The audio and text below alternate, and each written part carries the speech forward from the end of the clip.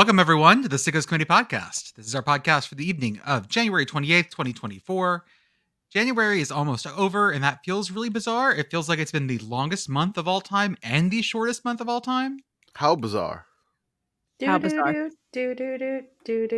Ooh, Jordan. What is this? Making you crazy. Making you crazy. What is this? Every time I look around. Every time I look around. Every time I look around. I don't know this Every song. time I look around. It's in my face. Okay. How bizarre? How bizarre. I don't know this How one. bizarre? How bizarre. How do you not know By this who? one? Really? OMC. Who is it by? For the record, I also don't know this, but I might not be in the best mindset. Yeah, for right the now. record, Arthur, you and I were infants when this song came out, which is Yes. more reason that Jordan should be a little bit ashamed to Yeah. not know this song. Is this 95? I don't know any of Yeah. How this. bizarre. I'm Maybe shocked I've heard I don't know this one. Maybe if I listen to it, I'll listen to it later. Anytime it comes to like a general mid-90s pop culture thing that I know that Jordan doesn't, I feel like we have stepped deeply into the Twilight Zone. Right. If you want to know the rest, buy the rights.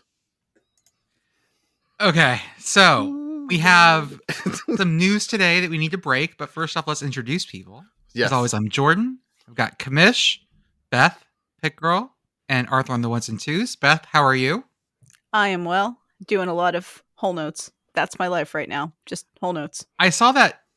So how many notes did you play in a 2-hour rehearsal? Was it a 2-hour rehearsal? Yeah, it was a 2-hour rehearsal. So it's a bit misleading because there's one song that I'm very busy on and I play a lot of. Okay. And it has many, many, many notes. The whole concert, actually, no, it was a 3-hour rehearsal. That's where my brain is at today. There are, of all of those, one song I play a ton of. And then in the entire rest of the concert, I have 87 measures of music. Okay. Of which 60% of it are notes that I can see through. Lots of whole notes, lots of half notes.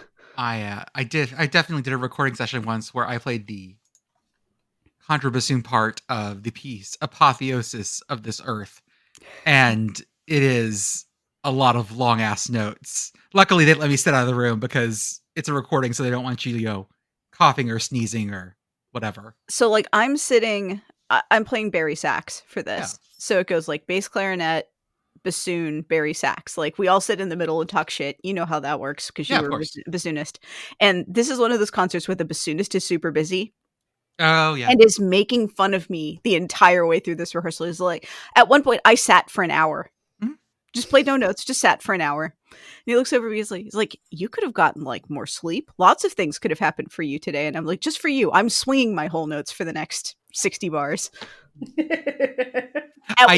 At one point, just to be a shit, I played everything a half step down and lipped it. I used to, when that would happen to someone next to me, I used to lean over and in the middle of like while playing during rehearsal, I would point at their rests and be like, oh, that's measure 5. Yeah.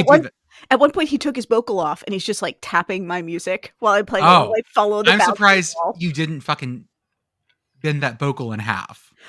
So what happened was the next song was a Mendelssohn that I basically don't play in at all, and I just turned over and started playing his stuff with him. Oh yeah, just transposing it obnoxiously. Oh, easily. Why not? Yeah. Like making like the most bari sax sound I possibly could on his bassoon part. Oh, like a fucking lawnmower. Yeah. Oh yeah. That beautiful sound. Lawnmower with vibrato. Perfect. Yep. Oh yeah, it was as much vibrato as I possibly could. There was no musical taste in this whatsoever. Very, very good honk. Listener, to be clear, I'm not getting paid for this gig. You don't say. So you don't fucking say that. My give a fuck for this is at an all-time low. Low read mindset is a very weird mindset. It really is. I'll give you that. Pitt Girl, how are you? I'm good. Happy Sunday. Happy Sunday. How was your weekend? You good? It was all right. The weather's been kind of so. Commish, how are you, sir? Sore. I'll say that. Because you built the dresser. Yes, I did build a dresser. Did build a dresser for my 6.5-year-old, and yeah, Not fun at all. Very annoying. Was it IKEA? No. Okay, because IKEA has the IKEA guy, not Pandas. Right. Yes. So instead of having a little dude that's confused, it was a panda that was confused. And I wasn't sure if that was like a kid IKEA. I don't know. Definitely not IKEA. So I purchased this one from Wayfair. So that's just a little bit different. I purchased this from Wayfair, which I was like, okay, my 6.5-year-old had like, my wife bought him a really tall, like nearly 6 foot tall, like metal dresser, but all the drawers are like cloth. Okay. So it's like one of those cheap like metal frame thingies, but all the drawers are just cloth and they just slide in. It's not like it's a real dresser. Oh my God, that would destroy that. So the kiddo's like, barely 4 foot tall. And of course we have the socks in the very tippy top, so he can never see what socks or underwear he's having to get. So I'm glad nothing fell over or anything like this at some point in time. But after a little bit of time, I was like, we need to get him like a legit dresser to make sure that he doesn't, have something tip over on him or like these. It was so flimsy. Like it was just not a great dresser for a kid to have in their room. And I mean, he would just pull out the sock drawer and just leave it on the floor because I mean, like, why try to reach up there? Of course, why would you do like, all that? Why would you do that again? It's stupid. Like, I can't see what socks I'm trying to get or what underwear I'm trying to get. He couldn't do anything like that, and we couldn't put anything on top of this thing because it was so not sturdy. Even if we had it, like, we tried to mount it to the wall, but his room, Commish, know that you need to mount these things to the wall to prevent tipping accidents. No, I tried to do that. The only problem is the bathroom's right behind me. Okay. So it's like the tub, and I'm trying to like get these little bolts to spread out, and they would just fall in. Gotcha. So I was just like, I have like 2 holes behind this area, which I will have to patch whenever we move out of this house. So I got this dresser. It's from Wayfair. In the beginning, it's Pandas telling me what to do, what not to do, the weird exclamation points. If you want to throw the Pandas in the chat, the Discord. I've already done that. Already done that. I love them so much. So I'm doing this, and it gets to the point where it was like, hey, you need 2 people to do this step. And there was like 4 steps like this. You need 2 people to realign this thing, to do this, to make this, do that. I don't have 2 people. I have the wife wrangling up the near 1-year-old, along with the 6.5-year-old that is trying to help me, which I can't let him help because he's going to get hurt. So I'm trying to balance all of this stuff going on. It probably took me, with all of that going on, stopping for lunch and dinner, we're probably looking at about 6.5 hours of like sitting on the floor. It did take you all day. It took you all day. Yes. It essentially did. I'd say maybe, I would say from around noonish to about 6:30 p.m. Central. I feel like that's the time frame. Also, some fun mishaps happened. My normal screwdriver went missing. So I'm using this like little tiny screwdriver, Phillips, that we have. And the only way I can hold it... Do you have a favorite screwdriver? Yes, I do. I only have like 2, which that changed in the middle of this, by the way. Wait, Beth and Pitt Girl, do you have favorite screwdrivers?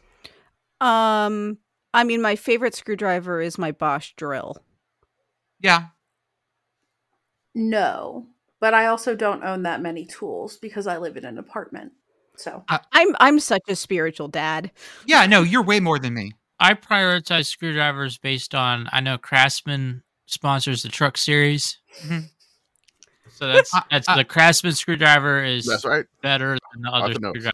Commish, I need to push back on you that you didn't have another adult because the Catholic Church considers the age of reason to be 7. So if you take your 2 kiddos and just sort of mush them together, you have an adult. I will say that... Well, as we learned from Todd Cobb, like you can't put 2 things together in the same space. They can't touch each other. I will say that I do have a favorite Please screwdriver. show them that movie as a reason they can't touch each other ever and watch the chaos that ensues. No, thank you. But okay. I do have a favorite screwdriver. However, I'm not allowed to use it because it is my wife's, as are all the tools. So this is correct. Yeah, that's if it's correct. So back to the screwdriver going missing. Can't find it.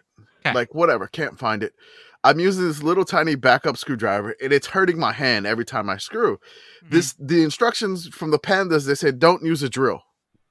And I'm like, okay, Pandas.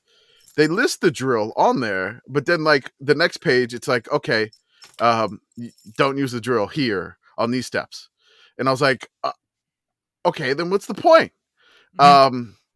Very, very frustrating. Very, very frustrating thing. Then I have like a drill itself, and I was like, fuck this. I'm just doing the drill for the rest of this. Yeah. I'm just done. I'm done with this. I ordered like a screwdriver set, like through Amazon to be delivered, and it arrived towards the end that I was pretty much done. Also, step number 26 can go the fucking hell. Like all these steps were just like, here, do one thing and put one thing together. Step 26 says you need to do 20 things here.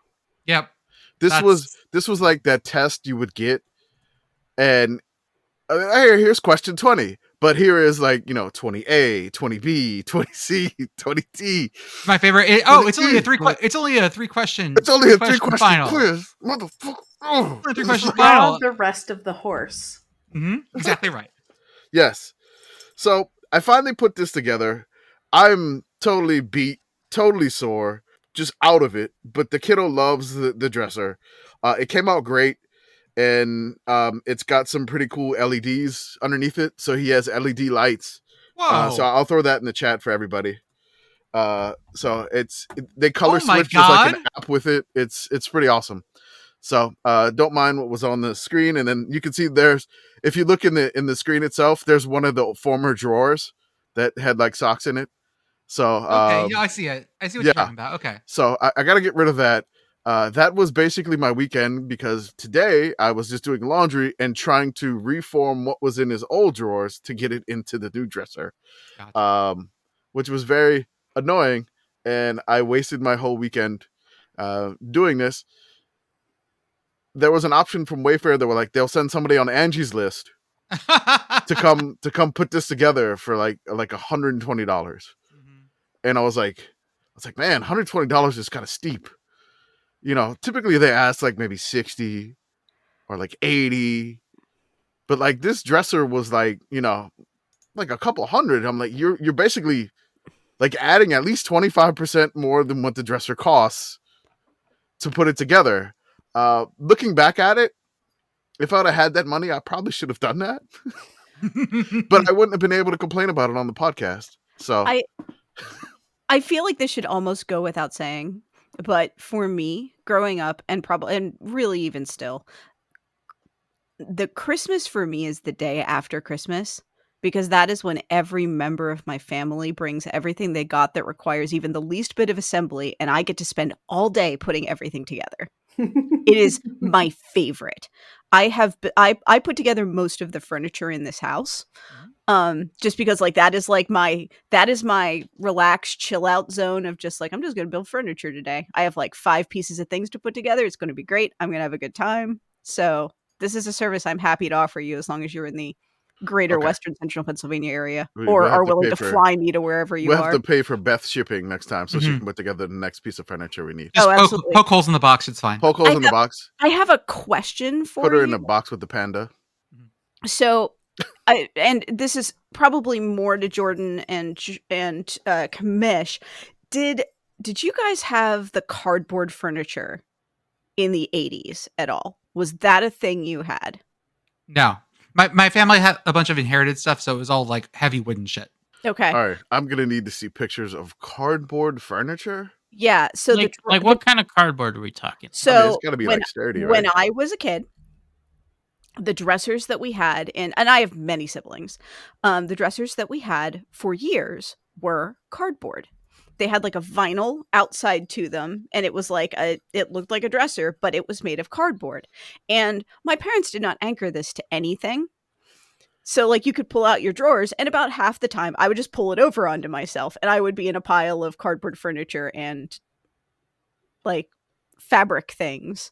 But I wasn't sure if that was a thing that was just an us thing or a general child thing. Beth, I'm posting in the chat. Is it this stuff? No. No. Yes, it was absolutely that stuff. Okay. You know what? I did have some of this. Yes. Okay. Yeah, there was definitely something like that in the house in the 80s for sure. Oh yeah. Yeah, absolutely. Yeah, definitely. There was definitely ours was blue and had like bears on it. But yes, yeah, absolutely. That was the dresser of my childhood. And like this thing, it would hold together in that like the drawers would be stable enough that you could put stuff in them and it was okay. It's just the second you pulled out a drawer, if you were a very small person, which I was, there's about a 50-50 chance that you were about to wear this. Yep. Seems safe. Mm-hmm. My reference point when you started describing this, I was thinking of the triple treat box from Pizza Hut around the holidays. That you know, in the commercials where there's like drawers of pizza. If you order it, like it's just a box with like pizza, like 3 pizzas in it, like on top of each other. Like they don't actually slide out. But I'm imagining like the commercial triple treat box. Yeah, that's exactly what you're looking at. And the top drawer is going to be like underwear and socks. The middle drawer is going to be shirts and stuff you wore during the day. And the bottom drawer is pajamas, and poof, you did it. When I was living like after college for the first time by myself, I bought a dresser, and it was from IKEA. The Hemnes dresser. The good one. IKEA. I believe most of my bedroom is still Hemnes. Yes, I love Hemnes. So I bought that. I had all of the like pieces sitting in a corner in my bedroom, and I just kept living out of like laundry baskets and suitcases. And the thing that finally got me to put the dresser together was when I moved out of that place, I decided that it would be easier to move it assembled than like completely disassembled in like many pieces, right? Like if it's just put it together so like you could just pick it up and put it in the truck and move it. So that's what got me to put it together. That's so boy-brained, and I can't even argue with it because I can see myself in that mindset. But that is so absolutely goddamn boy-brained. I love it. Guys being dudes. It absolutely is. God. If I may derail the podcast briefly, because I forgot to mention something when you asked me how I was, Jordan. Yeah, sure. I am pleased to inform the listeners that Obnoxiously Pit Boyfriend and I once again attended Aughts Night at the local venue that does Aughts Night. Yes. And this time I had thematically appropriate headwear. I have a hat that is Perry the Platypus. There we go. And I wore the hat. It's a really good hat. That's a good hat. Want you all to know that. I had a good time. That's even a little past my odds. So the fact that that's retro just really hurts me. Oh yeah. The band does a cartoon medley in the middle of the show, and the singer noticed me and was pointing at me when they were singing the theme song. There we go. Commish, you know what show that is, Commish? You know that show at all? Perry the Platypus? Yes, I'm aware of it. Yes. Okay, just making sure.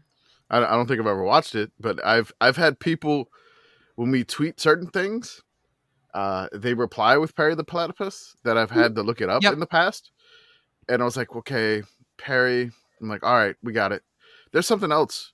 The Perry the Pylon gets a lot of Perry the Platypus replies. Yep. Yes. And they want to put the Perry the Platypus hat on Perry the Pylon. Yes. So it would be like the Perry the Plat hat on the pylon.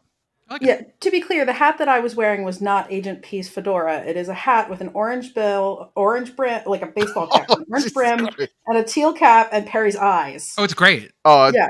Can we get a picture of this hat? Yes, I will put a picture in the chat. Thank you. I need to see this because it sounds glorious.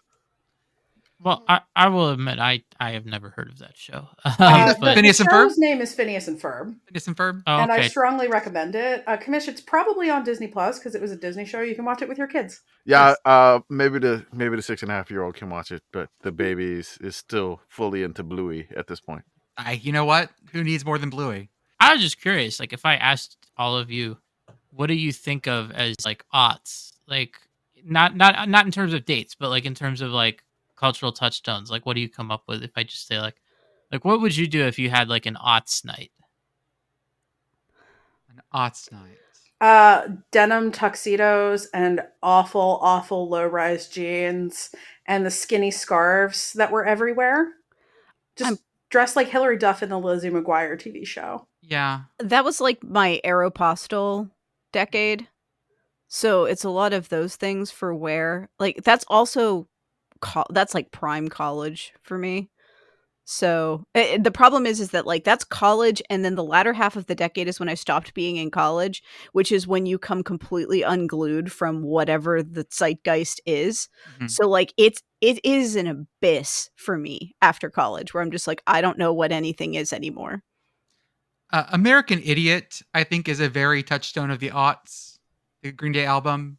I think also that you get things like there's certain songs, like I could definitely throw together a playlist of like dance music from the aughts. Also for dress wise, I would say polo shirts and boat shoes, but that may also speak to where I was. But like multiple polo shirts layered with all the collars popped. Yeah, of course. also with my Madras my Madras shorts, and also things like I had a visor that I wore sideways sometimes. You know, things like that. Cargo shorts, lots of cargo shorts. My pants had so many pockets. Oxygen bars. Mm-hmm. On the extreme opposite side of what Jordan was just describing, emo and scene culture. That rings like late 90s for me more than aughts, but I mean, the whole like the Fall Out Boy, Panic at the Disco, like all of that wave crested in 2007. So I was right. I was into pop punk right before the emo thing crested, because I was a Blink-182 person when they came up through pop punk.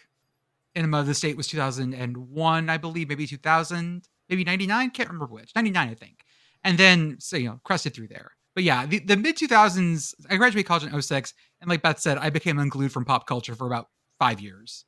So anything between like 06 and 11, I blank space for me. Yep. Early Taylor Swift, I have no clue. For me, I'd probably try to dress like Nelly, but wind up looking like Fred Durst. Yep. Sorry. Man, Fred Durst. Is that guy still doing okay? He's fine. Okay. I saw Eminem tonight. He looks like he's doing okay. Yeah, Eminem's getting old. Yeah. We're all getting old. Remember when he was the most dangerous man in music, and now he's just like cranky dad? I love it. We all have that like trajectory. Remember when Ice-T was like yelling, or was it Ice-T or Ice Cube yelling "fuck the police"? Both of them, I believe. And now like, wait, no. Which one was "fuck the police"? Well, Ice-T was Cop Killer, but Cop Killer. Sorry, and then Ice Cube was "fuck the police." There. Police. Yeah. So you had those guys, and now Ice Cube is like making dad movies, and Ice-T was on SVU for like 80 years. I love that trajectory of like, right. I am a dangerous person, and now I'm making like sled dogs. How old do you think Eminem is? He's in his 50s, like early 50s. He's at least 10 years older than I am. Beth, do you have a guess? Oh, I'm gonna go like 48 or 49. Okay. Anybody else care? No, I have no guesses. Jordan's right. He's 51. Yeah. Okay. Yeah. It makes sense. Yeah.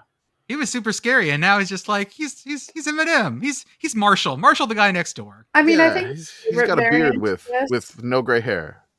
Yeah. My favorite variant of this though is Snoop Dogg and Martha Stewart's budding friendship. Yeah, it's great. It's great. Snoop Dogg and Martha, got together over jail stories. So there we go. Okay, so Arthur, you've been up for 24 hours, or you were up for 24 hours. You probably took a nap and then did this. For the 24 hours of Rolex Daytona. Give me a quick summary of this. It's more than 24 hours. So I woke up at like 8 a.m. on Saturday. Okay. So then I was awake until the green flag flew, which a little after 1:40 p.m. And then I was up for the full 24 hours. So then the checkered flag flew at like 1:40 on Sunday. But then I had some stuff to take care of. I tried to take a nap from like 3 to 5 p.m. ish. But that wasn't really successful. I think I've just had too much caffeine to like take a nap. I got so I'm really hoping I'm able to like fall asleep after this. Okay. After we finish recording, I had one of the Panera lemonades. I had I had that on you Saturday. had the 300 milligram caffeine calorie. Well, so I mean, they are also like 300 calories, true. but that's not the point. No. Pro tip: Panera lemonades, the strawberry mint flavor has 10 fewer grams of sugar than the mango yuzu citrus flavor. So important things. See, I'm being responsible and taking care of myself drinking that Panera lemonade. No, I had the Panera lemonade on Sunday, and then I had a Red Bull this morning. So I don't usually consume caffeine. I don't do it daily. I'll have it like once in a while when I need like a boost. Mm-hmm. And so that's a lot of boost for me. It's I don't know. I feel awake though. Like I feel more awake now than I do a lot of times when we record this, because we record this at starting at 10 p.m. Eastern. So, most times I'm like sleepy, I'm ready to go to bed, and it's a little worrying that I'm not. So what were the big stories of the 24 hours Rolex? Or 24 hours of Daytona at Rolex. Rolex is 24 hours. I don't care. Brought to you by Rolex. Yeah, sure, whatever. The Rolex 24. So I guess the big stories are who won, right? So Porsche won the overall race. They got that with their factory cars with Team Penske. The number 7 car won that.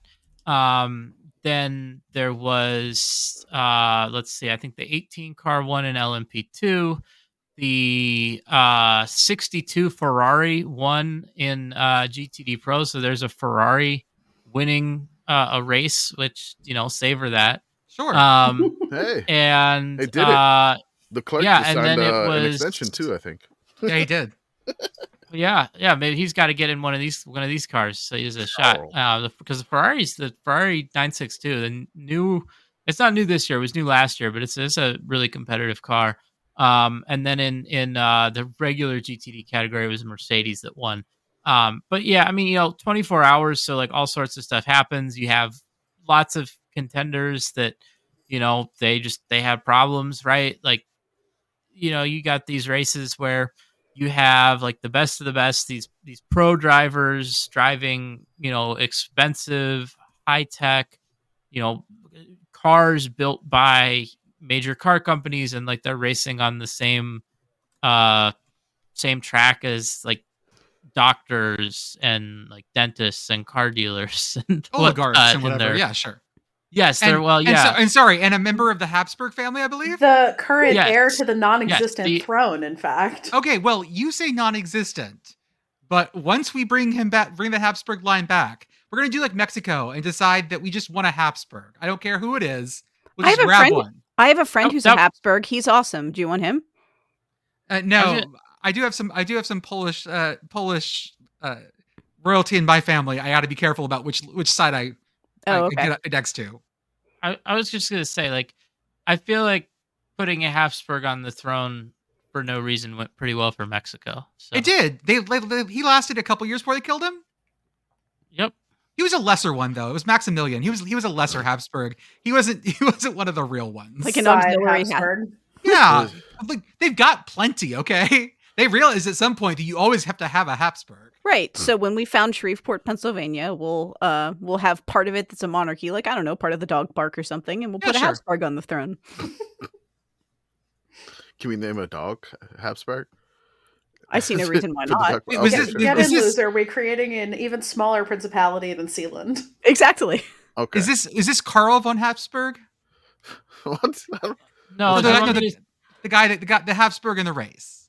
No, is that the same guy from What's Happening Now? No, this is Ferdinand Habsburg. Okay. Yeah, it's Ferdinand Habsburg. But let me pull. Oh no, give the whole thing. Give the whole thing. Yes. Yeah. Well, I gotta pull it up. I sadly do not have the full name memorized. Can I talk about this map that they threw up there first? Yeah, go for it. All right. So the 24 hours of Daytona, Rolex, whatever. I'm saying it wrong. Thank you, Jordan. I appreciate it. So they put up a map. Like I remember on the previous podcast that I said it would basically like be driving from Seattle to Piscataway So they decided to start a map, which it started at Daytona International Speedway, and then it wound up in Fresno, California, to match essentially about how long they would have to drive. This path is absolutely insane. Fucking wild. It doesn't make any sense. It makes no sense to do this because the move that they make in Texas, I don't even know what they were doing. Like you could have went a different way, but I have no idea why they wanted to do this. I know. I love it. Big Z. We're juking. What's happening is like you're juking around Texarkana, which I appreciate. There's a big Z in Texas for Zorro, but really. I have just no idea. Fucking draw this line elsewhere. Oh my! Okay. I have no idea why they did it. So they started in Daytona, then they go, basically up. I think 95's on the coast, right? Sure. So 95's on the coast. Yes. Then they hit 10 through Mobile. 10. There's the 8-hour mark, and Cajun Killer said in the chat right now. He said the 8-hour pin is right at Lafayette. So I'll give him credit. Maybe I'll shout out to Scott, the world-renowned home of Boudin. Then you go through Houston. Then it looks like you go through San Antonio. I don't know for sure, but then you stop in Sheffield, Texas. Mm-hmm. Like I've never heard of Sheffield, Texas. Then you double back. Then you double back to Denton. So I don't even know what road, like Sheffield to Denton. Sheffield, Texas is an unincorporated community in Pecos County with a population of 174. Why the fuck do you... Hell yeah. This map is insane. Did we make this map? Jordan, did you do this? It feels like it. I mean, it's on 10, which is why they said that. But then to get from Sheffield to Denton. So Sheffield's out in the middle of West Texas. Like it's the middle of nowhere. It's almost a Fort Stockton. You've got to take back road 67. So in 67, you double back on 67 to Denton. Then you take, you cut up to 20. You go through Wichita Falls, cut up to 20 or 40. Sorry, through Amarillo, and then go across. And this is just. I'm gonna post a picture of the booming metropolis of Sheffield. Enjoy. Ooh. Ooh. It's pretty. That sure is an intersection. Yep. I'm going to guess no lights in that town. So I'm showing the photos that somebody took of Sheffield on Google. I'll show you that. Basically, would you want to see Sheffield? Here you go. Ooh, that rock on top of another pile of dirt seems nice. Yeah, that's right. A very pointy pile of exit dirt 325 off of I-10. I have no idea why they did this. It makes no sense. Then they go to Denton. And so I believe you get on 40 at that point, right? Yes. Okay. No, you have to take something else up to 40 because 40 doesn't go through Denton.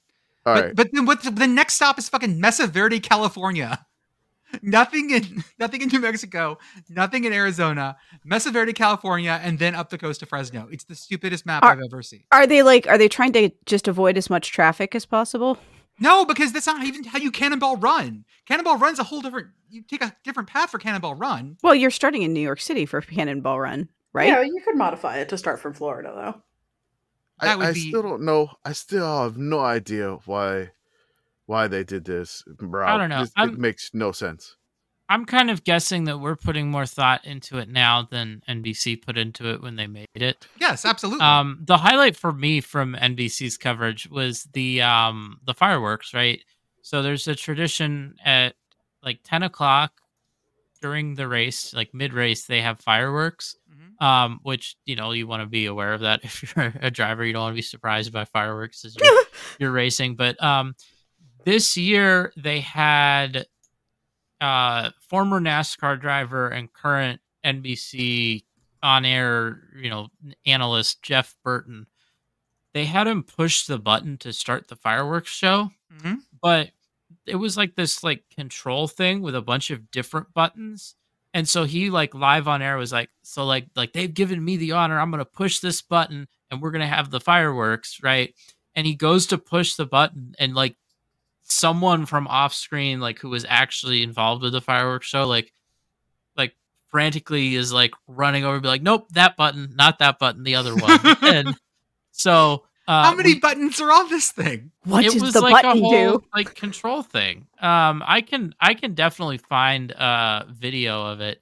Actually, if you just go on Twitter and look up NASCAR Chasm, he tweeted out a bunch of like mashups where he had that, and then it cut to like something blowing up. But yeah, so we've been joking now that, you know, like Jeff Burton almost like launched a nuke.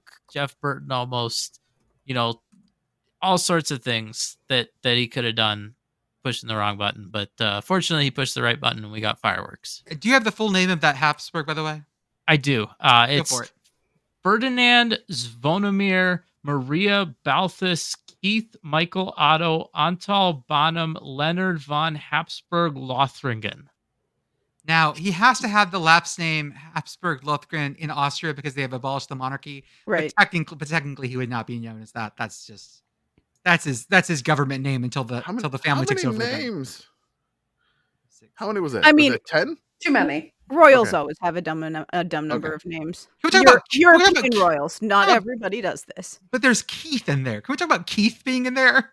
Well, yeah, they named him after Toby Keith. That was his godfather. I would just call him Keith no matter what. Hey, Keith. No, I'm Ferdinand, Imperial, heir to the Imperial throne. Okay, Keith. Do you feel better? I do love the idea of like snooty Imperial Keith. I can't decide if I would rather have it be Keith or I'd rather have it be one of these like aggressively 2010, 2020 names where it's like you just get a Braden in the middle of there. Oh yeah, Braden the First, you know. Now I'm imagining Braden the Conqueror. I'm imagining a monarch that's just like all those names, but it's just like Aiden, Braden, Jaden, Caden, etc. All hail King Caden the First. He is informally styled as His Imperial and Royal Highness and titled as a Prince Imperial and Archduke of Russia, Prince of Hungary, Croatia, and Bohemia. We should ask Croatia what they feel about this. Tangentially and jumping back, listeners, I just want to take 1 second to encourage all of you to go Google Jeff Burton talking and then go Google his brother Ward Burton talking. Oh, God. And marvel at the difference between their accents, even though they grew up in the same house. Dude, Ward Burton's accent is the best. It is the best. Ward Burton is a character on King of the Hill, by the way. No, he should be, but it's amazing. Arthur, will you tell us about, was there a car that just kept blowing up and causing cautions, I believe? Yeah. Well, okay. So I'm trying to figure out what's like the most charitable way to talk about this car. Cause like, it's a great start, Arthur. Yeah. Well, okay. Like when you think about it, right, there are a lot of people that went to Daytona this weekend and ended up having a bad day. Because sure. You go in and you have done so much work and like one mistake, one incident, and like it's all gone, right? Mm-hmm. But this car is the number 33 LMP2 car for Sean Creech Motorsports. And this car was notable because it was the only Ligier chassis in the field. Everyone else was running the Orica chassis. And basically the reason is that the Orica chassis is better, more competitive.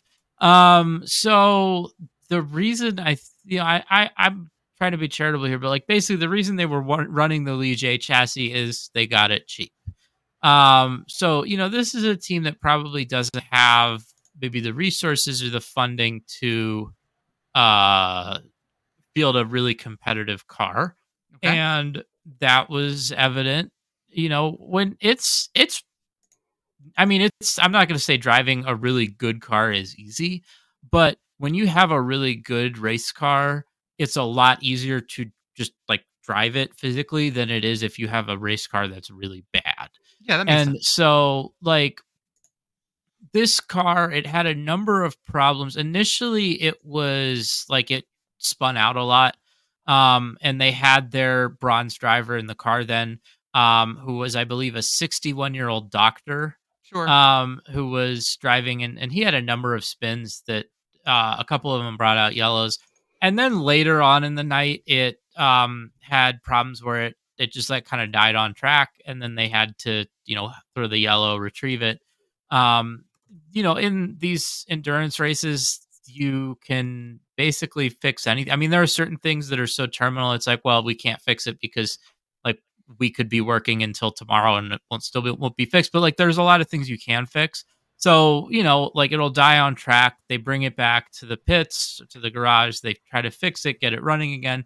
And when they got it running again, like it would run some more, but it just kind of kept having problems all night. So it was sort of by far the most cautions attributed to one car was that number 33 car. There we go. Well, as we're going on to other news, hey, Beth, guess what? What? Iowa has an offensive coordinator. Really? They do. You're not lying to me. I'm not lying to you. This really happened. It really happened. Is it Kirk Ferentz? It's not Kirk Ferentz, and it's not Brian Barents either. It's not Brian with a Y. Ferentz. It's not. It is, drum roll, please. Western Michigan's head coach who got fired last year. Yay! His name is Tim Lester, best known that he's had some coaching gigs, but he was the first head quarterback. He was the starting quarterback for the Chicago Enforcers of the original XFL for 4 games while working part-time as a math teacher. He was then benched. Did Chicago win those first 4 games? Don't ask. Did they turn around when he got benched? Don't ask that either. So he did that. He also played for the Nashville Cats, the Carolina Cobras, and the Memphis Explorers with an Hey. The Nashville Cats, right? Yeah. Spell it. Kats. All right. That's much better. It's the most 90s thing I've ever heard. So I assumed that the mascots for this were both of the SWAT cats. So I really wish it was like the Nashville Mad Cats. After those, like, check the chat, like the controllers, the generic controllers that you would have to buy because the other ones were too damn expensive. Beth, describe that logo for me, please, for the Nashville Cats. Holy shit! So, what if the Fonz also worked at Showbiz Pizza on weekends, cosplaying as a cat? Yep. This is Truman the Tiger's like cousin who thinks that he's cool. Wow. The greaser hair does it for me so much. Yeah, the greaser hair combined with the obvious leather jacket and white t-shirt. Mm-hmm. This guy smokes like Lucky Strikes. He smokes. Hey. We're the cats here. And also, I need to show you the Memphis Explorers logo because it is also amazing. That's the Carolina Cobras. That's the Carolina Cobras, and the Memphis Explorers. Oh God! Is the most like conquistador-ass conquistador I've ever seen. Yeah, I mean, you could call them explorers, I guess, if you wanted. That's one of the words you could use. But they're the Explorers, and there's no E in that name. Nope, Explorers just an X. Well, there's an E later. Later, yes. Not at the beginning. Is that the same font that they used for the Excalibur casino in Vegas? Because I would say medieval times, but yeah, I think so too. Yeah, this has very medieval times energy. So he does that. Then he's also was head coach at St. Joseph's in D3 for 1 year. He ends up going to Western Michigan to be quarterback coach. He played at Western Michigan. He ends up doing some time, like he's a fucking criminal. We're kind of preparing him. He was at Elmhurst College, which is a D3 school. Okay. His best season was 10-2, but he had 10 of those wins vacated. Not for necessarily anything that he did. I think until they found out afterwards that some of his players were being paid, which in D3 at like getting scholarships at all is not a thing. Oh. But he did take them to the playoffs, and on the back of that, he became Syracuse's quarterback coach in 2013. Was at Syracuse for a bit. Was Purdue's quarterback coach in 2016. And then was Western Michigan's head coach from 2017 to 2022. Then spent a year being the senior analyst at Green Bay, and now is Iowa's OC. You know what that time frame of Western Michigan head coachitude means? What? He is responsible for their upset over 2021 Pitt. Yes. Which is, I have seen many bad football games and many Pitt football games that make me angry. That one still makes me the angriest. I'm enjoying like the power of the Scott Schaefer coaching tree. Mm-hmm. I gotta hold on. He was the quarterback's coach in Purdue in 2016. Yeah. And then he parlayed that into the Western Michigan head coaching job, right? After PJ, I think he was the guy after PJ Fleck, I believe. Okay. Yes. That timeline lines up, I think. Okay. I think that's the case, right? Yeah. Give me a guess at Purdue's record in 2016.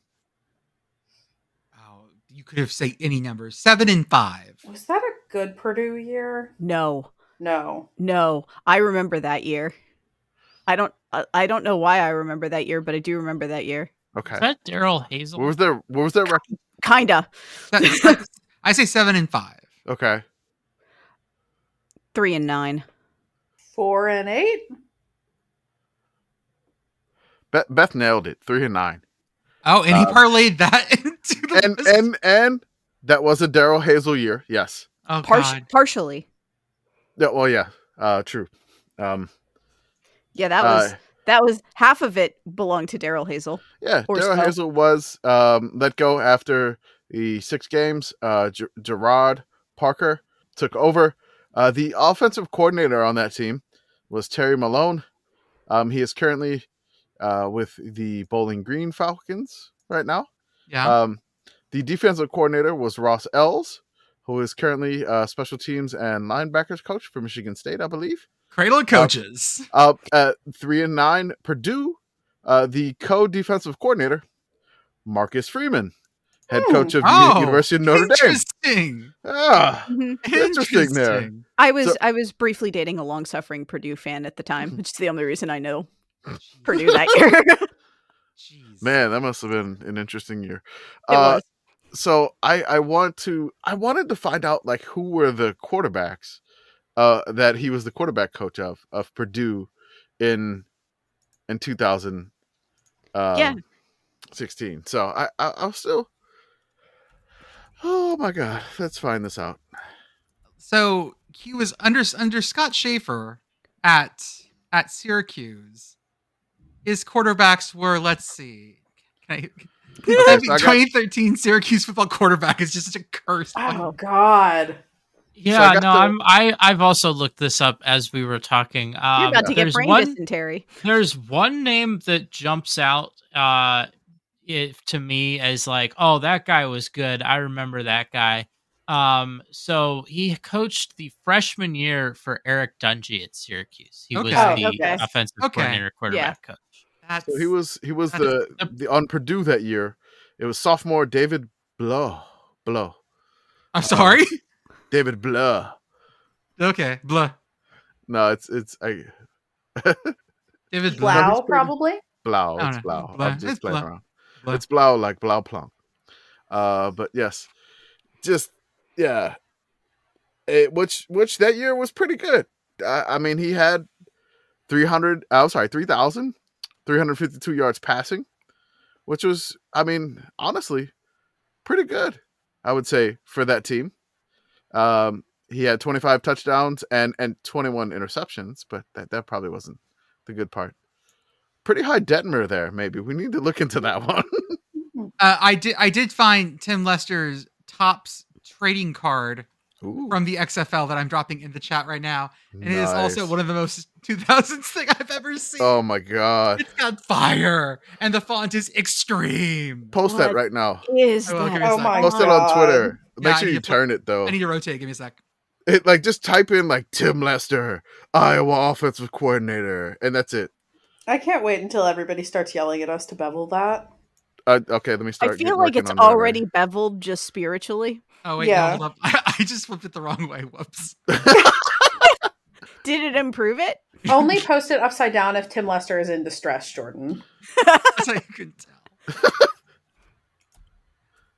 So yeah, this is kind of a weird hire. People were looking at his offenses at Western Michigan going, well, maybe there was something there we didn't see.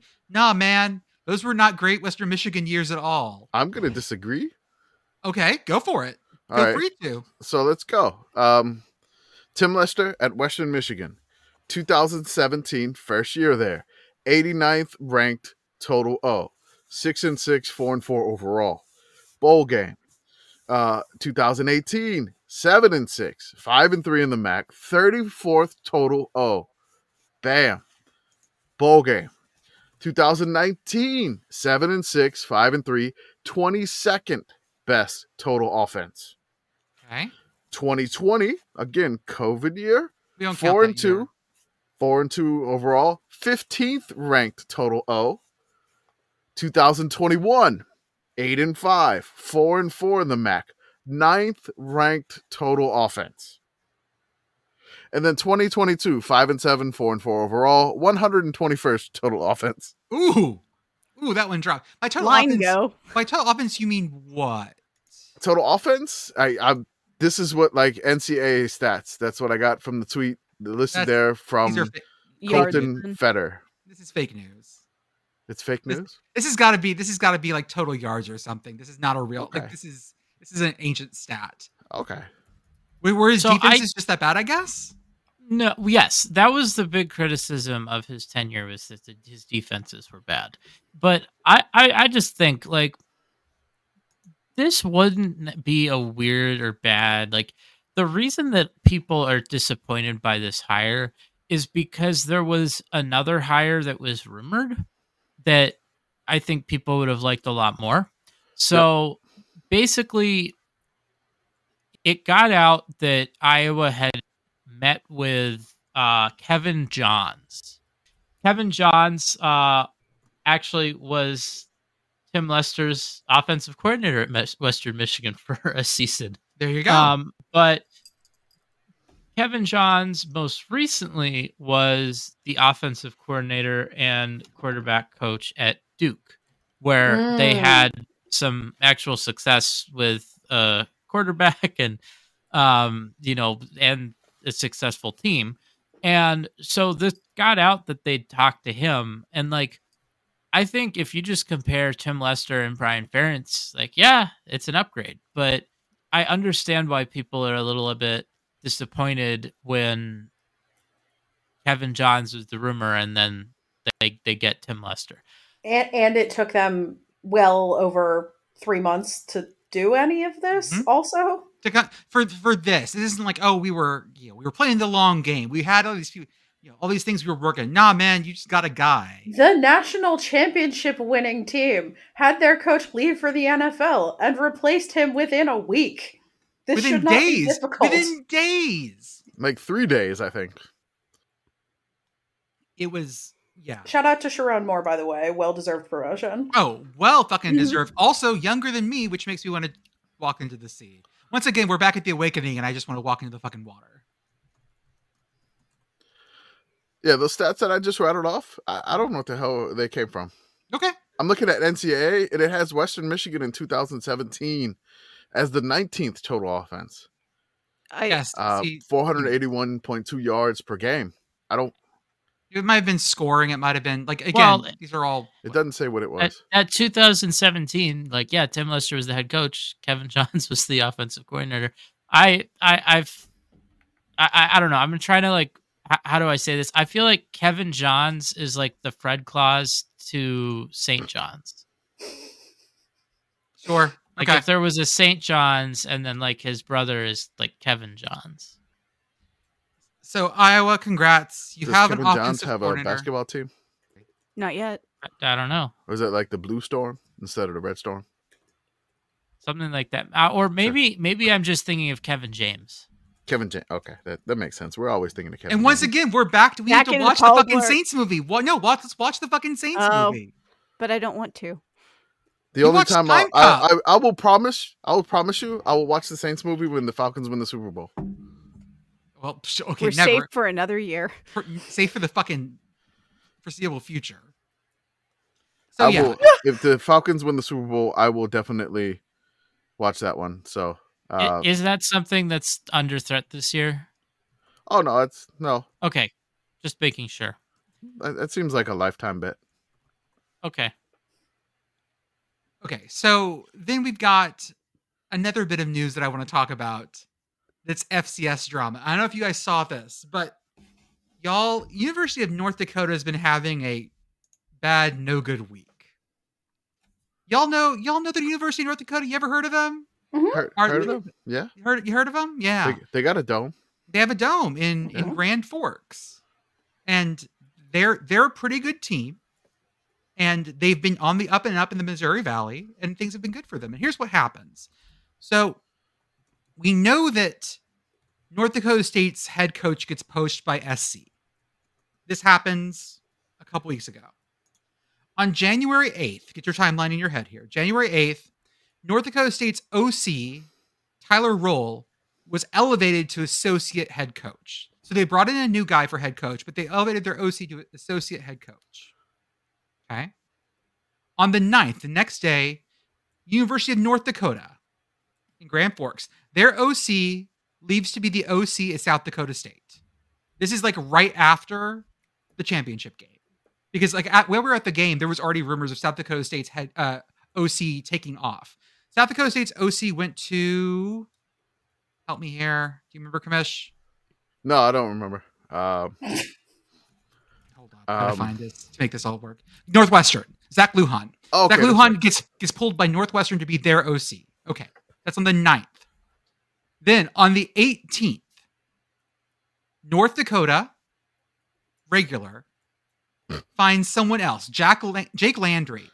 He's from St. Thomas. The D3 school got moved up to D1. Oh yeah. Their OC, North Dakota pulls up and goes, "You're our OC on the 18th." On the 24th, North Dakota State loses their OC for Tennessee State. And then on the 26th, North Dakota loses their OC to North Dakota State. Oh, God. FCS silly season sounds like hell. 3 days. Sorry, no, not 3 days. Sorry, it was 6 days. Yes. Petrino lasted 21. Wait, that is slightly over half a Scaramucci. Good job. It is. They had their new, I don't think he had a contract inked. I don't think he had boxes unpacked yet. And to go up the road is just such. So North Dakota basically loses 2 OCs within 2 weeks. One to South Dakota State, one to North Dakota State, both in conference. Woof. That is... Get those billable hours, General Counsel. That is so painful. North Dakota fans, I feel for y'all, because on chat, it was just, like, on Twitter, they were just completely gutted by this thing. Listeners, I just want you to know, because I just Googled to fact check myself about the length of time that a Scaramucci is, and I'm immensely pleased to inform you that there is a Wikipedia article entitled "List of Humorous Units of Measurement." Perfect. Of course. So, if you need something to do, what in are your some of the time, others? Yeah. We've got whole systems of units of measurement. Length, we have an Altuve, an informal unit of measurement. Distance equal to 5 feet 5 inches, in reference to Jose Altuve, who stands 5'5", one of the shortest players in MLB. That is going to be in the Hall of Fame, I believe, Altuve, or soon. We've also got a wiffle, which is equal to a sphere 89 millimeters in diameter, the size of a wiffle ball. Donkey power, 250 watts, or about a third of a horsepower. Yeah, there's a lot of good stuff in here. Go read it. The oh no second is very good. What is that? That's the second after one makes a terrible mistake, such as deleting the wrong file. Oh no. That is good. Oh no. Or like when we tweet something and we immediately recognize the typo. Mm-hmm. And then of course the tweet starts doing numbers and you're like, no. But yeah, this North Dakota has just absolutely gotten hammered these last 2 weeks. And it's crazy that they've lost, that not only did they lose 2 OCs, but they lost them in conference. That sucks. And to have one for 6 days, oh God, yeah, y'all, I feel for you, North Dakota, for you, North Dakota. So we need to keep track of the Wheaton, because the Wheaton is the measurement of Twitter followers. Mm-hmm. So how many? 500,000. Oh, we're not even a full Wheaton yet. We'll never make it to that point. No, just wait. There are subdivisions of Wheatons, though. You can have a Millie Wheaton, for example. You can also have a Neil Gaiman, a John Hodgman, a Jonathan Colton, or a Felicia Day. Are we past? We can't be past Felicia Day.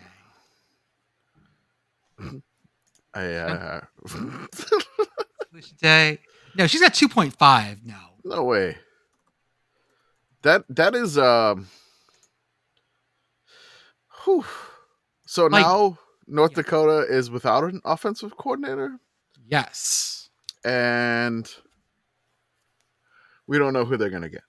And then everybody that I don't think they want to tell anyone. Why the fuck would you say anything? Yeah, we have no idea. Maybe it'll happen eventually. Hold up. Nope, they did get one. They did get one. Fast. His name is Isaac Fruchty? Sure. I'll put the name in the chat because he apparently was at Winona State. Okay. That looks like Fruchte. I know, but it can't be. Because I think he was at Wisconsin Lacrosse. He's a D3 guy. So January 8th through January 28th. So we're recording this, right? Mm-hmm. That's 20 days. That was just today, by the way. Just today. So 20 days. Yeah. All of this happened before Iowa got an offensive coordinator.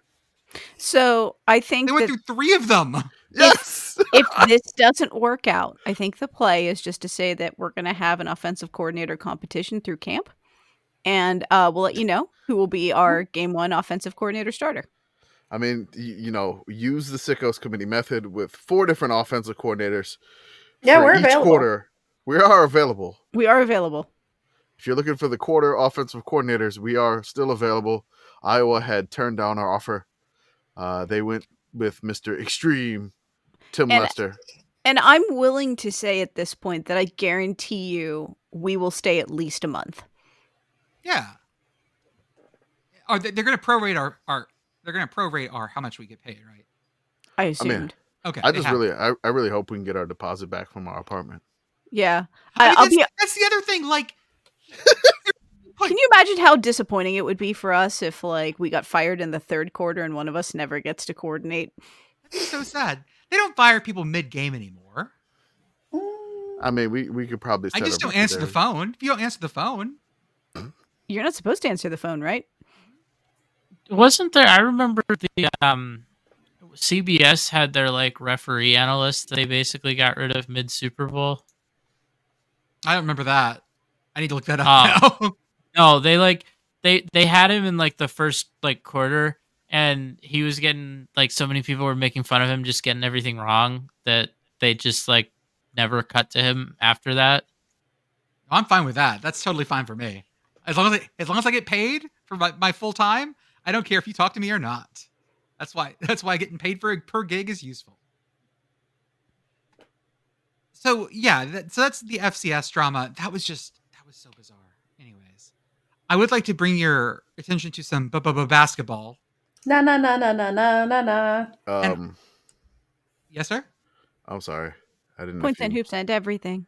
I didn't know if you wanted to do the thing. Do the what thing? The ad stuff. Oh, I was going to do that after this. Fine. Okay. So can I want to bring up Dartmouth basketball. Okay. Let's do it. I want to bring up Dartmouth women's basketball. All right. I'm on the edge of my seat. So Dartmouth women's basketball has been to the NCAA tournament in, I'm going to say the near history because I've been out of college for a while, but they went to the tournament while I was in college. Okay. They also played a game against a Brown a couple days ago where the final score was 35-31. Oh. Ooh. In a basketball game. Huh. Yeah. I would like to bring up some stats from this game. Was there a shot clock? I believe so. There's a shot. There's supposed to be. Yeah. Ideally. Yeah. This was, you would be surprised. I don't know. I wasn't there. You're not my mom. You wouldn't be surprised. Didn't shoot great from the field or from the threes. Also didn't make their free throws either. You'd be surprised. I like the fact that this sentence doesn't have a subject because it applies to everyone. Oh yeah, no, don't need to. There doesn't need to be a subject because it was just bad. I will give you guys the box score. Let me pull it up real fast. Dartmouth did lose, but Brown only had one quarter where they scored double digits. Oh boy. I dropped that right there. First quarter, Dartmouth 5, Brown 10. Second quarter, Dartmouth 4, Brown 8. It was a rough one. Third quarter, Dartmouth 12, Brown 9. Fourth quarter, Dartmouth 10, Brown 8. Jesus, they couldn't throw it in the ocean. This is performance art. This is amazing. Yeah. I will also show you guys, this is Dartmouth's shooting percentage. They did in the first quarter, Dartmouth did shoot 15%, 2 for 13, which you're definitely going to want higher than that. And then Brown shot slightly better. Brown, however, Brown's fourth quarter, they only shot 1 for 12. You're going to want to do better than that, y'all. Yeah. So this is just people like to crap on Ivy League athletics for good reason a lot of times, but it isn't always like this. But this one was. This one absolutely was. And it makes me sad because, again, I remember Dartmouth women's basketball when it was very good, and this is just not it. Whatever this is, this ain't it, Chief. They have the whole play-by-play here, and I just can't bring myself to go through it. Quarter by quarter, there's so many details and so many stats kept that I can't do this. I have a cursed idea though, Jordan. Yeah, go for it. We could do a basketball version of Commish's Corner where we read the play-by-play for this game. Jesus. Like the one for the Centenary Punts game. I volunteer as tribute. This is my skis. This lasted an hour and 49 minutes. That's it? Yeah. Okay. Yeah, that's about right for a basketball game. Yeah. I need to do some math real fast. 149 in minutes. That would be 89.4 minutes. How many points do they score total? That's not right. Is that not? An hour and 49 minutes would be 109 minutes. Oh, wow. I got that totally wrong. Thank you. So many minutes. How many points total was that? 35 plus 31. That would be 66. That is less than a point a minute, folks. Way less. Yeah, that is a 0.6 of a point a minute. Blazing speed. Blazing speed. Yeah. Oh God, this one. This came across my radar, and I was just saddened by this. We also had at Richmond. Apparently, there was a court storming, and one of the photographers lost a shoe. Yeah, I believe they upset Dayton. Ugh. My dad's upset. There you go. But the yeah, Flyers. and someone lost a shoe. You know, the these things 16th happen. ranked Flyers went down. These things happen. Oh, he lost a Hoka? Mm-hmm. Oh my God, those are very expensive. They're expensive and very lightweight running shoes. What? Okay, so I've never stormed a basketball. They have the big, like, chunky sole. They're supposed to be super lightweight. Oh. Yeah. I am not a runner, as you will all be deeply unsurprised to learn. Hokas they're one of those shoes where like they have a specific foot type that they're trying to go for, and if you have a foot that is in that shape, from what I understand, they're like the most comfortable thing in the world. I do not have a foot that is that shape, so it was like I put it in, my feet screamed, "No, God, no, what are you doing?" And then I got different shoes. I've never stormed a basketball court before. What is the difference? What's the difference between storming a court and a field? I feel like the court's a lot smaller. Okay, I got that. Yeah. And there's not like walls or shrubs or hedges in between you. And you just walk onto it, I guess. Pretty much. Are you supposed to take your shoes off, like to not track things onto the court? Like you put your shoes in the shoe tray next to the court, and then you run onto the court. I mean, I remember how many like psycho high school and why is it always the middle school fucking coaches that were like, no street shoes on the court? But these people have street shoes on the court. Why are they allowed on the court? Allowed is such an interesting concept. When a couple thousand people decide they want to go somewhere, your 18 event staff aren't going to be able to do a whole lot about that.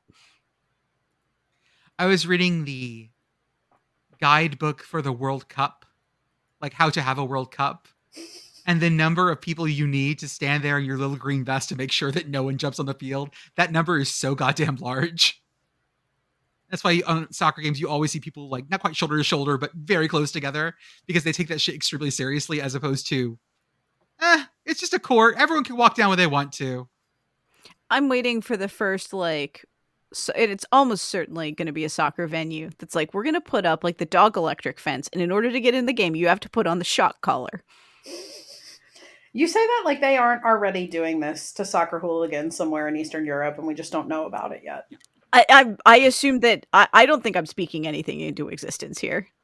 Sickos committee goes to the Eternal Derby in Belgrade. I'm here for this. Let's go. That's Red Star and Partizan, I believe. A totally fine game that nothing bad ever happens during. Okay, I'll wear a shirt that says, I love the Black Hand, and we'll see what happens. Yeah, it's great. We should do, we are CFB campus tours, but we only do the craziest derbies in Eastern Europe. We become do a tour. Yeah, Sickos Committee for Soccer Ultras. We'll last like one episode because somebody will look at us wrong. Somebody will have on the wrong color. It's over. Because I'm going to end up with a fucking road flare in my head. like you mistakenly wearing the Centenary hoodie to go to the South Dakota State tailgate, even though it's maroon, but I'm neutral. It says something different. Yeah, and I talked my way out of that into a beer. I don't think that would happen in Belgrade. It would not work for soccer ultras in Europe, I don't think. But I think this is our newest. This is our travel show. What were his last words? Hello, friends. I'm here to join your revelries. And then he got a road flare in the head. Why don't we use more road flares in the States? Why is that such a European thing to use road flares to celebrate, and we don't do that here? Because they wouldn't let us in the stadium with them. I don't think they let them in there either. May I bring in my incendiary device, please? I'm just going to say that Americans are not really prepared. They do not have emergency kits in their cars. They don't. Oh, that's right. Typically carry. They are not prepared for road safety. And this is why they do not have the triangles in their car. They do not have the road flares. They do not have any of that if they break down on the side of the road. Listen, I used to have the road flares. They were in the rest of my emergency kit, which was nicely stocked, and then a dude broke my window open and left an empty bottle of syrup Vivicac in my backseat and took the road flares. So someone is vomiting violently while launching road flares as his friend. Yeah, I have questions about like what this guy's road flare use case was. Me too. Sometimes I miss living in Philadelphia. Go Birds. Go Birds. Commish, did ULM win? They did. ULM mentioned. In a crazy game that they probably shouldn't have won. It looks like they dominated it to me. I mean, scoreboard at the end of the game. Well, that matters. God. Yes. I mean, amazing. I want to give a shout out to the ULM, the ladies, the ULM also. They beat Coastal Carolina. So they're 15-5. The ladies, the Lady Warhawks, or just the Warhawks women's basketball team, they're actually good.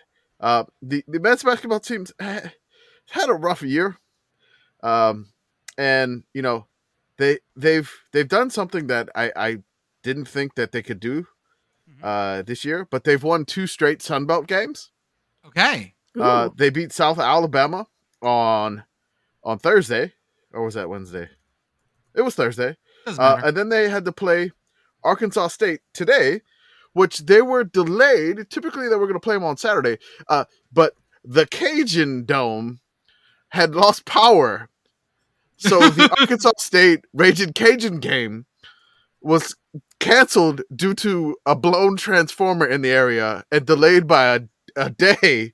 So the ULM Arkansas State game was delayed by a day due to that also. So shout out to the Cajun Dome and somebody running into a transformer, apparently. Yeah, this was the most ridiculous game. I'm just imagining someone like rear-ending Optimus Prime and being like, what the fuck? What the fuck? Bumblebee gets... Somebody fails to see the right away to Bumblebee. God damn it. You didn't have the arrow. Just picks up the other car and just throws it into the sun. Totally. What does the insurance claim look like for that? I have no idea. I don't want to know. Well, no, I'm just wondering if auto insurance is the equivalent to like health insurance for a Transformer. Life insurance, yeah. Oh man, don't. You're making him hurt. It's Sunday night. You're giving him Sunday scaries. Don't do that. How do warranties play into this if you're a Transformer? Well, I mean, I'm sure they get a lot of phone calls about extended warranties all the time. And what about the animal ones? Like, is that like veterinary insurance? Is that health insurance? That's pet insurance. Yeah. Okay, we're doing it. And the dinosaurs too. So the ULM Arkansas game. Insurance. Okay. I'm sorry. All right. So Arkansas State had a win probability of 95.9 with 57 seconds left in the second half. That's how you win. They were up 69-62. Nice. How do you fuck that up? Well, ULM goes on a little bit of a run here. So ULM hits a 3, Arkansas State gets 2. Arkansas State only makes 1 free throw. ULM hits another shot. Then it's 74-71 with 19 seconds left. ULM gets a 3 to tie the game. We're going to OT 74-74. The win probability is now at 50%. So it's 50-50 both sides. Within a minute, the win prob drops basically 50% for ULM here, for Arkansas State. Now in OT, the win probability gets up to 83.1% for Arkansas State. It's 2 minutes and 17 seconds left in OT. Arkansas State's up 81-76. The win probability keeps shrinking. Arkansas State has a win probability of 53.3%, but it's tied at 82-82. ULM hits a 3, and I'm talking about hitting a 3. They banked that 3 in with 7 seconds left. The bank is open in Fant Ewing Coliseum, and they win the game 85-82. The Sunbelt Circle was already closed. Now ULM has gone from the basement of the Sunbelt Conference to sitting squarely in 5th from last in the Sunbelt. Ooh, the sub-basement. Up to the 2nd floor. Yeah, they've moved up a little bit there. Texas State and ODU we talked about previously. They are now 1-8. ULM is now 3-6 in the Sunbelt. So ULM mentioned. ULM's in they're on the landing of the split entry house that is the Sunbelt. That's right. There. Ooh, the landing feels a little rough. They're on the stair. They're coming up the stairs from the basement. Okay. They had to they almost dropped the laundry basket and they had to stop and make sure that they didn't rustle the socks too much. Yep, exactly. Okay. Okay, let's talk about some things we have going on. As always, our Discord. For $5 a month, you can come join us and chat with us in our Discord through our Patreon. You also get access to Commish's Corner, get access to some special articles we're writing, and a bunch of other stuff that's fun. So you should do that. It's $5 a month. You'd be wasting that money anyways. You might as well give it to us. Then we have our Sickos Committee merch store. As soon as I get Commish the 2 things, we're going to have some safety alert stickers. And Beth got the first print of some Sickos is Ladies stickers that we're also going to have up on the store because we know Sickos is ladies as well. I really want to say that in the ladies' man voice. Not just I just do anytime somebody says ladies, Sickos is ladies too. Yeah. We definitely we're not all we're a lot of cishet white. We're a lot of cishet white men, but every once in a while we have people who are not cishet white guys. Hey Jordan, you want a fish sandwich? I hate you so much. We have a YouTube that we're actually going to do things with. We might have YouTube Shorts soon. Yeah. We also have our Instagram where we might have videos soon. We have a Substack. And then, of course, Message Board Geniuses is one of our favorite podcasts that we partner with to talk about. Message Board Geniuses goes to the places that we refuse to go because if I have to open a message board up, I will absolutely lose my mind. You guys have seen me do it live. It's not good for my health. And when you did it live, it was like that part in Star Trek where the guy was like, "Oh yeah, sure." And then, of course, like always, our oldest and one of our favorite partners is Home Field Apparel. If you need classic college gear, t-shirts, pants, sweatpants, hoodies, crew necks, whatever you need, it's licensed. It has some awesome retro logos. You know where to go. Home Field Apparel. Use offer code yes yes for 15% off your first order. That's 3 ha's. And we are working on some new Sickos shirt showdowns for college basketball season. We just did Georgetown and Providence. Those are still up if there's any sizes left. Yeah. We'll post the link. Use offer code committee to get 25% off those specific shirts. And we're working on our next one as well. Yeah, we're working on that one. I don't necessarily have that done right now. Also, you mentioned the Substack, right? Yeah.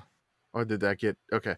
So the Substack, we got one coming on Tuesday, which will basically coincide with this episode. It is Long Beach State. That one took me a lot longer than I realized. That one was a lot of fun. I mean, there's a character on the football team who was larger than life and has a great Wikipedia associated with it, and really just going down the rabbit hole. Just a great story to tell. There was a little bit of a tragic ending, unfortunately.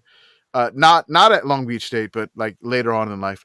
So it was a fascinating season and program for Long Beach State, and just something that I just shout out to. There was a website, it was like the 562, which I think they're based out of like Long Beach journalism.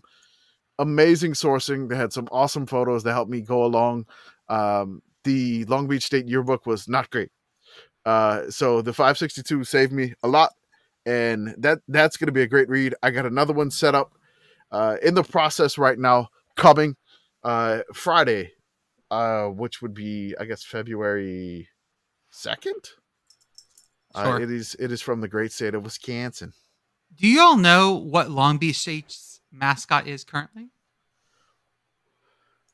Depends on what you're talking about. I'm talking about most of the teams. Okay. If it's the baseball team, I know not the baseball team. Yeah, okay. What is the rest of the teams? Do you want me to spoil it or let them? I should know, but I don't. Yeah, I should know this. They are the Beach. Like just in general, they are the Beach. They're the ones that play in the awesome pyramid. I've shown you the pyramid before, I believe. Right. Yes. Yeah, they just go by the Beach. Yes. But their baseball team, Commish, is known as what? The Dirtbags. They are the Dirtbags. They're awesome. The school is crazy. Like I just like delving into the history of the school. It's like the school didn't even start until 1949. And I was like, what the?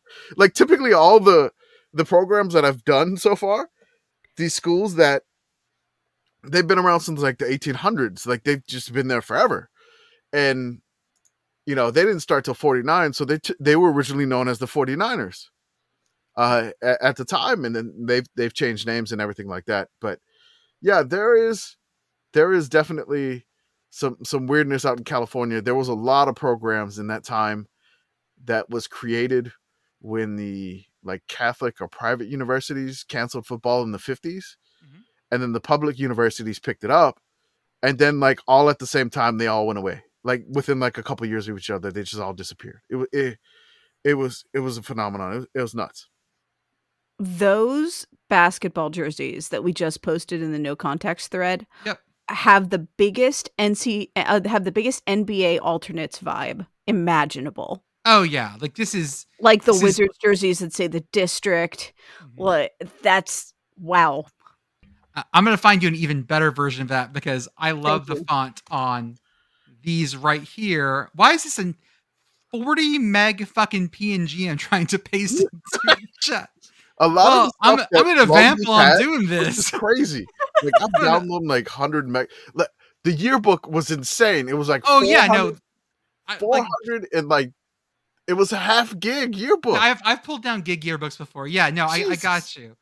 Holy shit! I'm still vamping because this thing is 40 fucking meg PNG is uploading to chat. Thank you, Discord, for taking. Remember when they used to take 10 big things and like I had to break everything up to pieces? Anyways, finally it's loading just because I wanted to show you a font. This has the A that's like from Stargate. Oh, why does this look like a startup? Right, it's the A without the crossbar. My brain reads that as bench. Yep. This is definitely some like sketchy tech startup that they would talk about on Trash Future. I was gonna say it's either a startup or it could be like a movie or TV show where they like stylized the title like that. I do love, by the way, just their general logo. Wasn't there like a movie called The Beach? It was a great movie. You just like got old or something. No, what? Oh, there was that one where you get old, but I was thinking of the island. I'm thinking I was thinking of the one Ewan McGregor, the island. Yeah, that was a great. You weren't thinking of like the one with Leo DiCaprio, The Beach. No, apparently I was thinking that one too. I was thinking of the Leo DiCaprio. There's a lot of movies that it's The Beach. And there was The Beach where you got old, but I don't remember which one that one was. That was about Sheldon. Now my sleep deprived brain is thinking about are there sports teams on Pandora and do they use the Avatar font? I hope so. We got to find a sports team that uses Papyrus. Someone has to. Although apparently they stopped using Papyrus, but they use something that's very similar now. Okay, so I want to talk about something that we didn't cover last week because we ran out of time, but it ended up being funny that we didn't cover it. Okay, so last week in basketball, the Bucks fired their coach, which was kind of weird because the Bucks were doing okay. Yeah, the Bucks were second in the East at 30-13. They fired their coach Adrian Griffin. They had the second best overall record in the NBA at the time of this firing. The time of this firing, there was only one other coach that has ever been fired with a better record mid-season. I believe it was David Blatt of the Cleveland Cavaliers. That year, the Cavs went on to win the title with their interim coach, Tyronn Lue, who is now the head coach, I believe, of the Los Angeles Clippers. Right. I believe David Blatt was fired for LeBron was mad at him reasons. I mean, again. Yeah, and no, this is something that, like, even thinking about this just made me go, wow. Like, NBA coaches are viewed so differently than college. Can you imagine a college coach getting fired because it's like, didn't get along with even like a star quarterback or something? Yep. I mean, like, people, like, NBA coach is like, it's just a job. And, like, they'll just be like, oh, yeah, like, we'll just try someone else there. Like, they'll just do it. I feel like this reminds me of, like, European soccer. Yes, it's way more plug and play. But only if you're like a fledgling team near relegation, not a team that is second in the East, like maybe like 2.5, 3.5 games back of the 1 seed and second best record overall in the NBA. Not like that. Changing managers, and then breaking news the night we recorded was that Doc Rivers is going to be the coach of the Bucks, and it's cited by CNN Sports. And am I the only one that didn't know CNN Sports existed until this news broke? I remember CNN Sports existed, but they had like a network for like a short period of time. It was called CNN SI. Mm-hmm. It was like Sports Illustrated and CNN together. On like a horrible, like really, really far down your cable box network thing. Well, what's interesting is that, like, so CNN is part of Warner Brothers Discovery. Yeah, they have sports in that big company, but it's like Bleacher Report and like TNT stuff. Like, there's no like, and CNN will like cover sports if like a big enough story happens. But it's like there's not a dedicated like CNN Sports. It was we don't know how this happened, how CNN was like the one that got it. And they didn't really get it because they reported that Doc Rivers had agreed to become the coach like the day before he actually did. Like, this was a case of like not wrong just early, but like also not really right, if that makes sense. Yeah.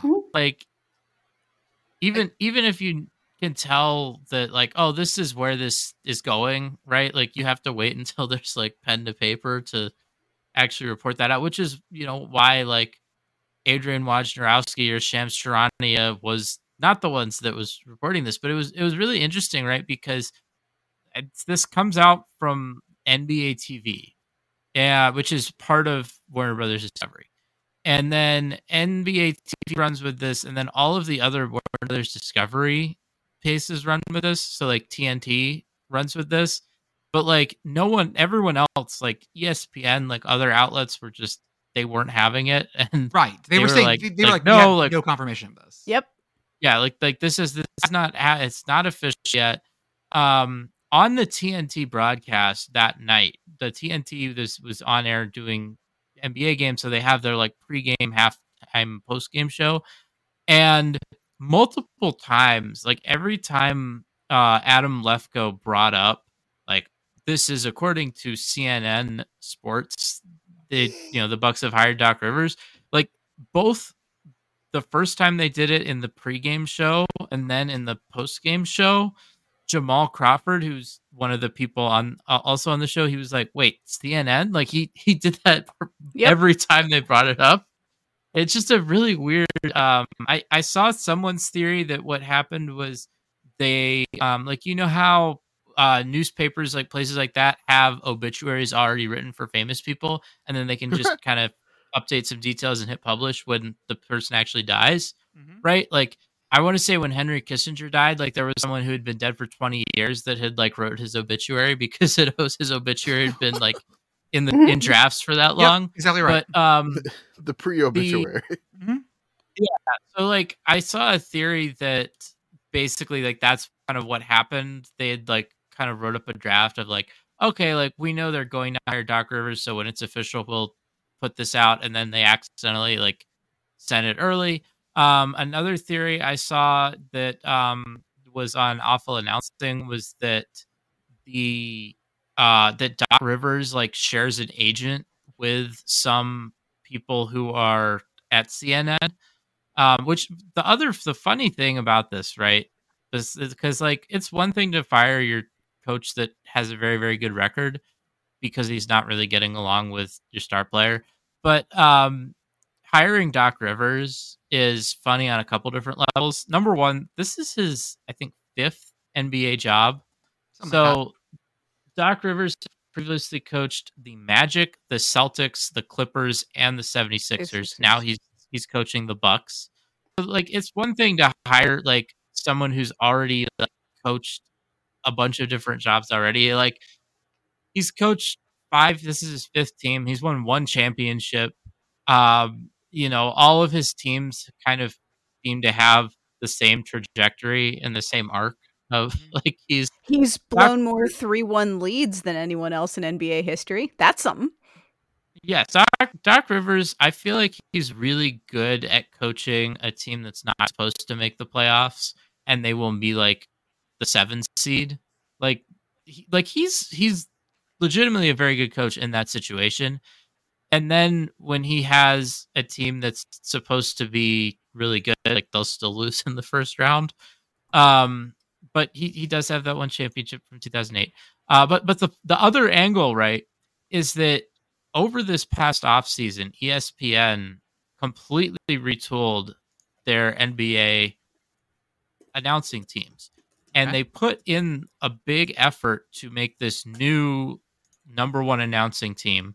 They fired Mark Jackson. They fired Jeff Van Gundy to bring in Doc Rivers. And after less than a season, he's just bailing on that. I don't know what ESPN is could do at they're filling that. They have people on staff, but it's not like, oh, like this is who we're going to build the booth around. I think they could just let maybe Doris Burke just do it by herself because she was also already in the booth there with Mike Breen. But it's just, I mean, I don't know if this will work. It's something that people can joke about because we've seen this like, oh, we're bringing in Doc Rivers a bunch of other times. I just think it's funny that there's no college football equivalent. Like there's no there's nobody that you'd think of as like, oh, like this is the coach that people think is going to like, because once you haven't gotten the job done like once or twice, like you're just not that guy anymore. And yeah, Doc Rivers is just still that guy. Yeah, this story was fascinating because I mean, really, I kind of watch the NBA like from afar, I would say, but like I pay attention to it.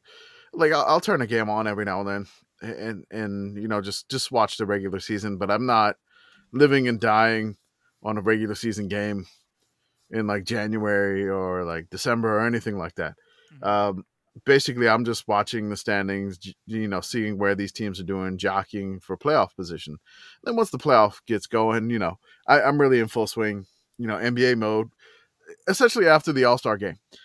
This is kind of a shocking move that it's made before the All-Star game, which still has not occurred because, you know, Indianapolis still has that fake basketball court out there, the vinyl flooring, you know, from maybe like, you know, the whatever your local Flooring World superstore name, painted in like basketball court Lumber colors. Liquidator, baby. Lumber Liquidators are floor and tile decor, you know, warehouse headquarters or whatever. Why are they always in the sketchiest parts of town? They're always in the sketchiest part of town because land is cheap and they have a giant warehouse. There we go. Okay. That's what we do with old railroad shops. Come on down to the sketchiest part of town. We're only open from 10 a.m. to 3 p.m. Yeah, okay. It's always not on the wrong side of the tracks. It's literally on the tracks. Yes, it is. Weird hours, weird hours, weird place, and it's always an address, but it's in a like industry park. So it's, you know, it's it's number it's some so and so number 193B around the corner or in the back. Like that's right. It's next to like a weird warehouse that like distributes gears for things that you've never heard of. That's right. Yeah. No, it's one of those where like it's in an like office or in industrial park. So like the streets have like very weird naming conventions. Where, like I remember No, but not even that. Where like you'll have something where it's like, is it this place or this drive, right? Where like they have like multiple different ones of the same name, and then it's like, wait, no, actually, like industry place and industry drive are like not the same thing, and it's very easy to get lost. But I just want to talk really quickly. I was looking up when this happened. I was just curious about, you know, coaches, because I feel like the NBA, when it comes to NBA coaches, like carousel is really musical chairs, and that there are a lot of people getting up and then just sitting back down. And like you'll have a lot of times an NBA team, it'll just be like, yeah, like we're just tired of that coach, or like, yeah, we're just gonna try something different.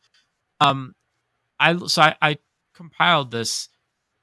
Of the 30 NBA head coaches right now, 15 are like have previous NBA head coaching experience. So whenever NBA teams have made hires in the past, like half of them have hired someone who was already an NBA head coach. There are currently 2 NBA head coaches who have been fired by the team they are currently coaching. They were fired, they went somewhere else, and like were brought back. Yep. Which is like in college football, you'll have stuff like Greg Schiano where it's like, oh, he had a lot of success, he left, and then he came back. I can't think of a single like, oh, fired his ass and then like brought him back later. The 2, by the way, Rick Carlisle, he coached the Pacers in like the mid 2000s.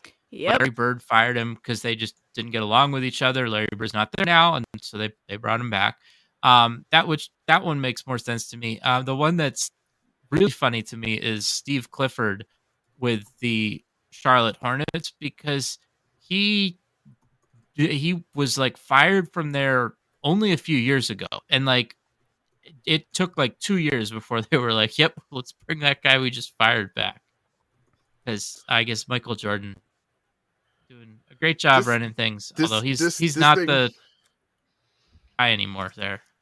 When Doc Rivers got, you know, let go, I'm sorry, not Doc Rivers. I'm sorry, Adrian Griffin got let go. There was like a video of the Bucks like dancing, like on the court. You know, Giannis's brother, Giannis Antetokounmpo, like they were dancing like in warm-ups. It was ridiculous.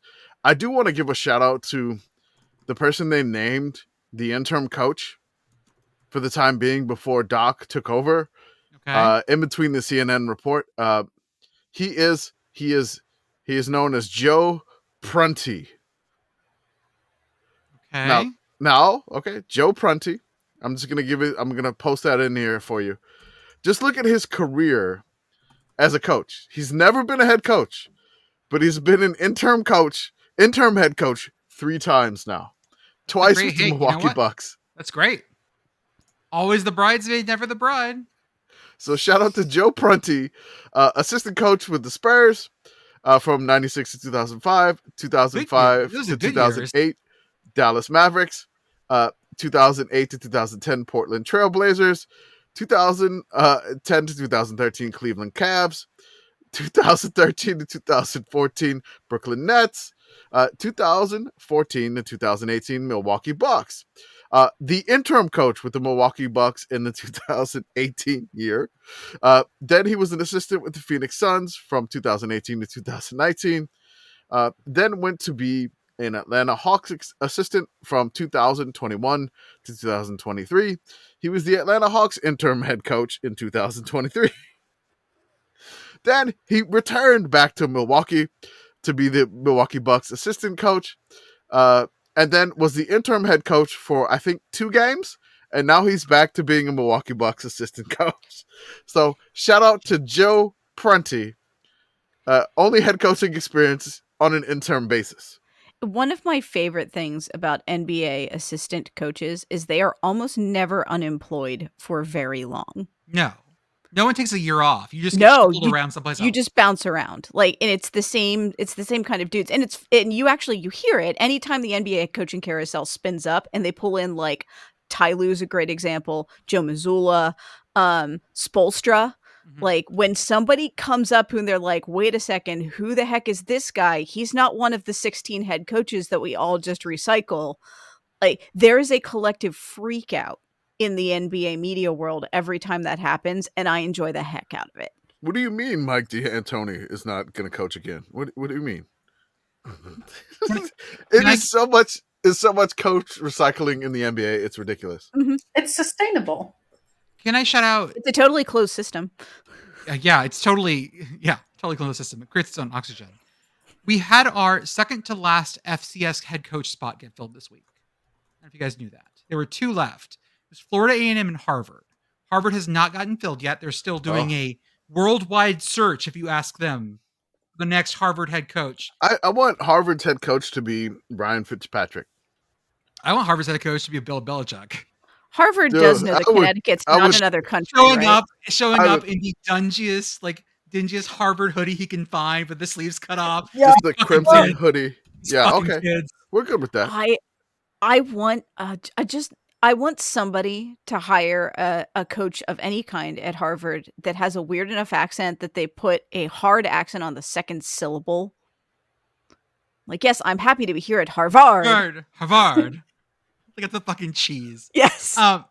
Can we get like a Scottish head coach over there? Ooh. A Scottish Ted Lasso. This might be the like Ted Lasso place, Harvard. Yeah. Okay. Like the opposite Ted Lasso. Just Coach Brogue. So somebody like incomprehensible like for Harvard. But we're gonna get the most Glaswegian guy on the face of the earth. Yeah, absolutely. Do it.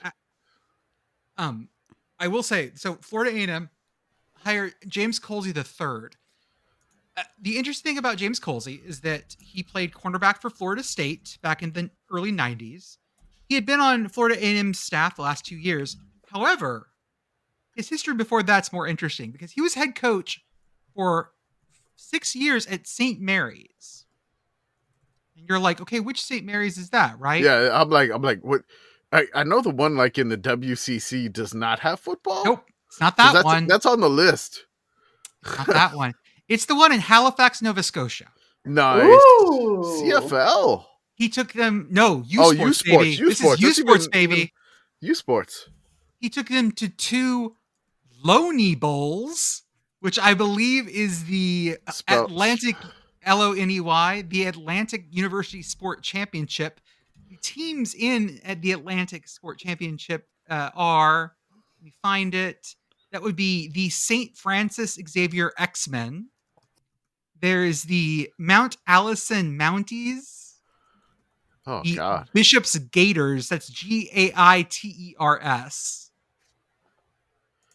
So like the article of clothing? I think so. The Acadia Axemen. I wanted there to be an 8 in Gators and so then badly. The St. Mary's Huskies. He was the Husky head coach.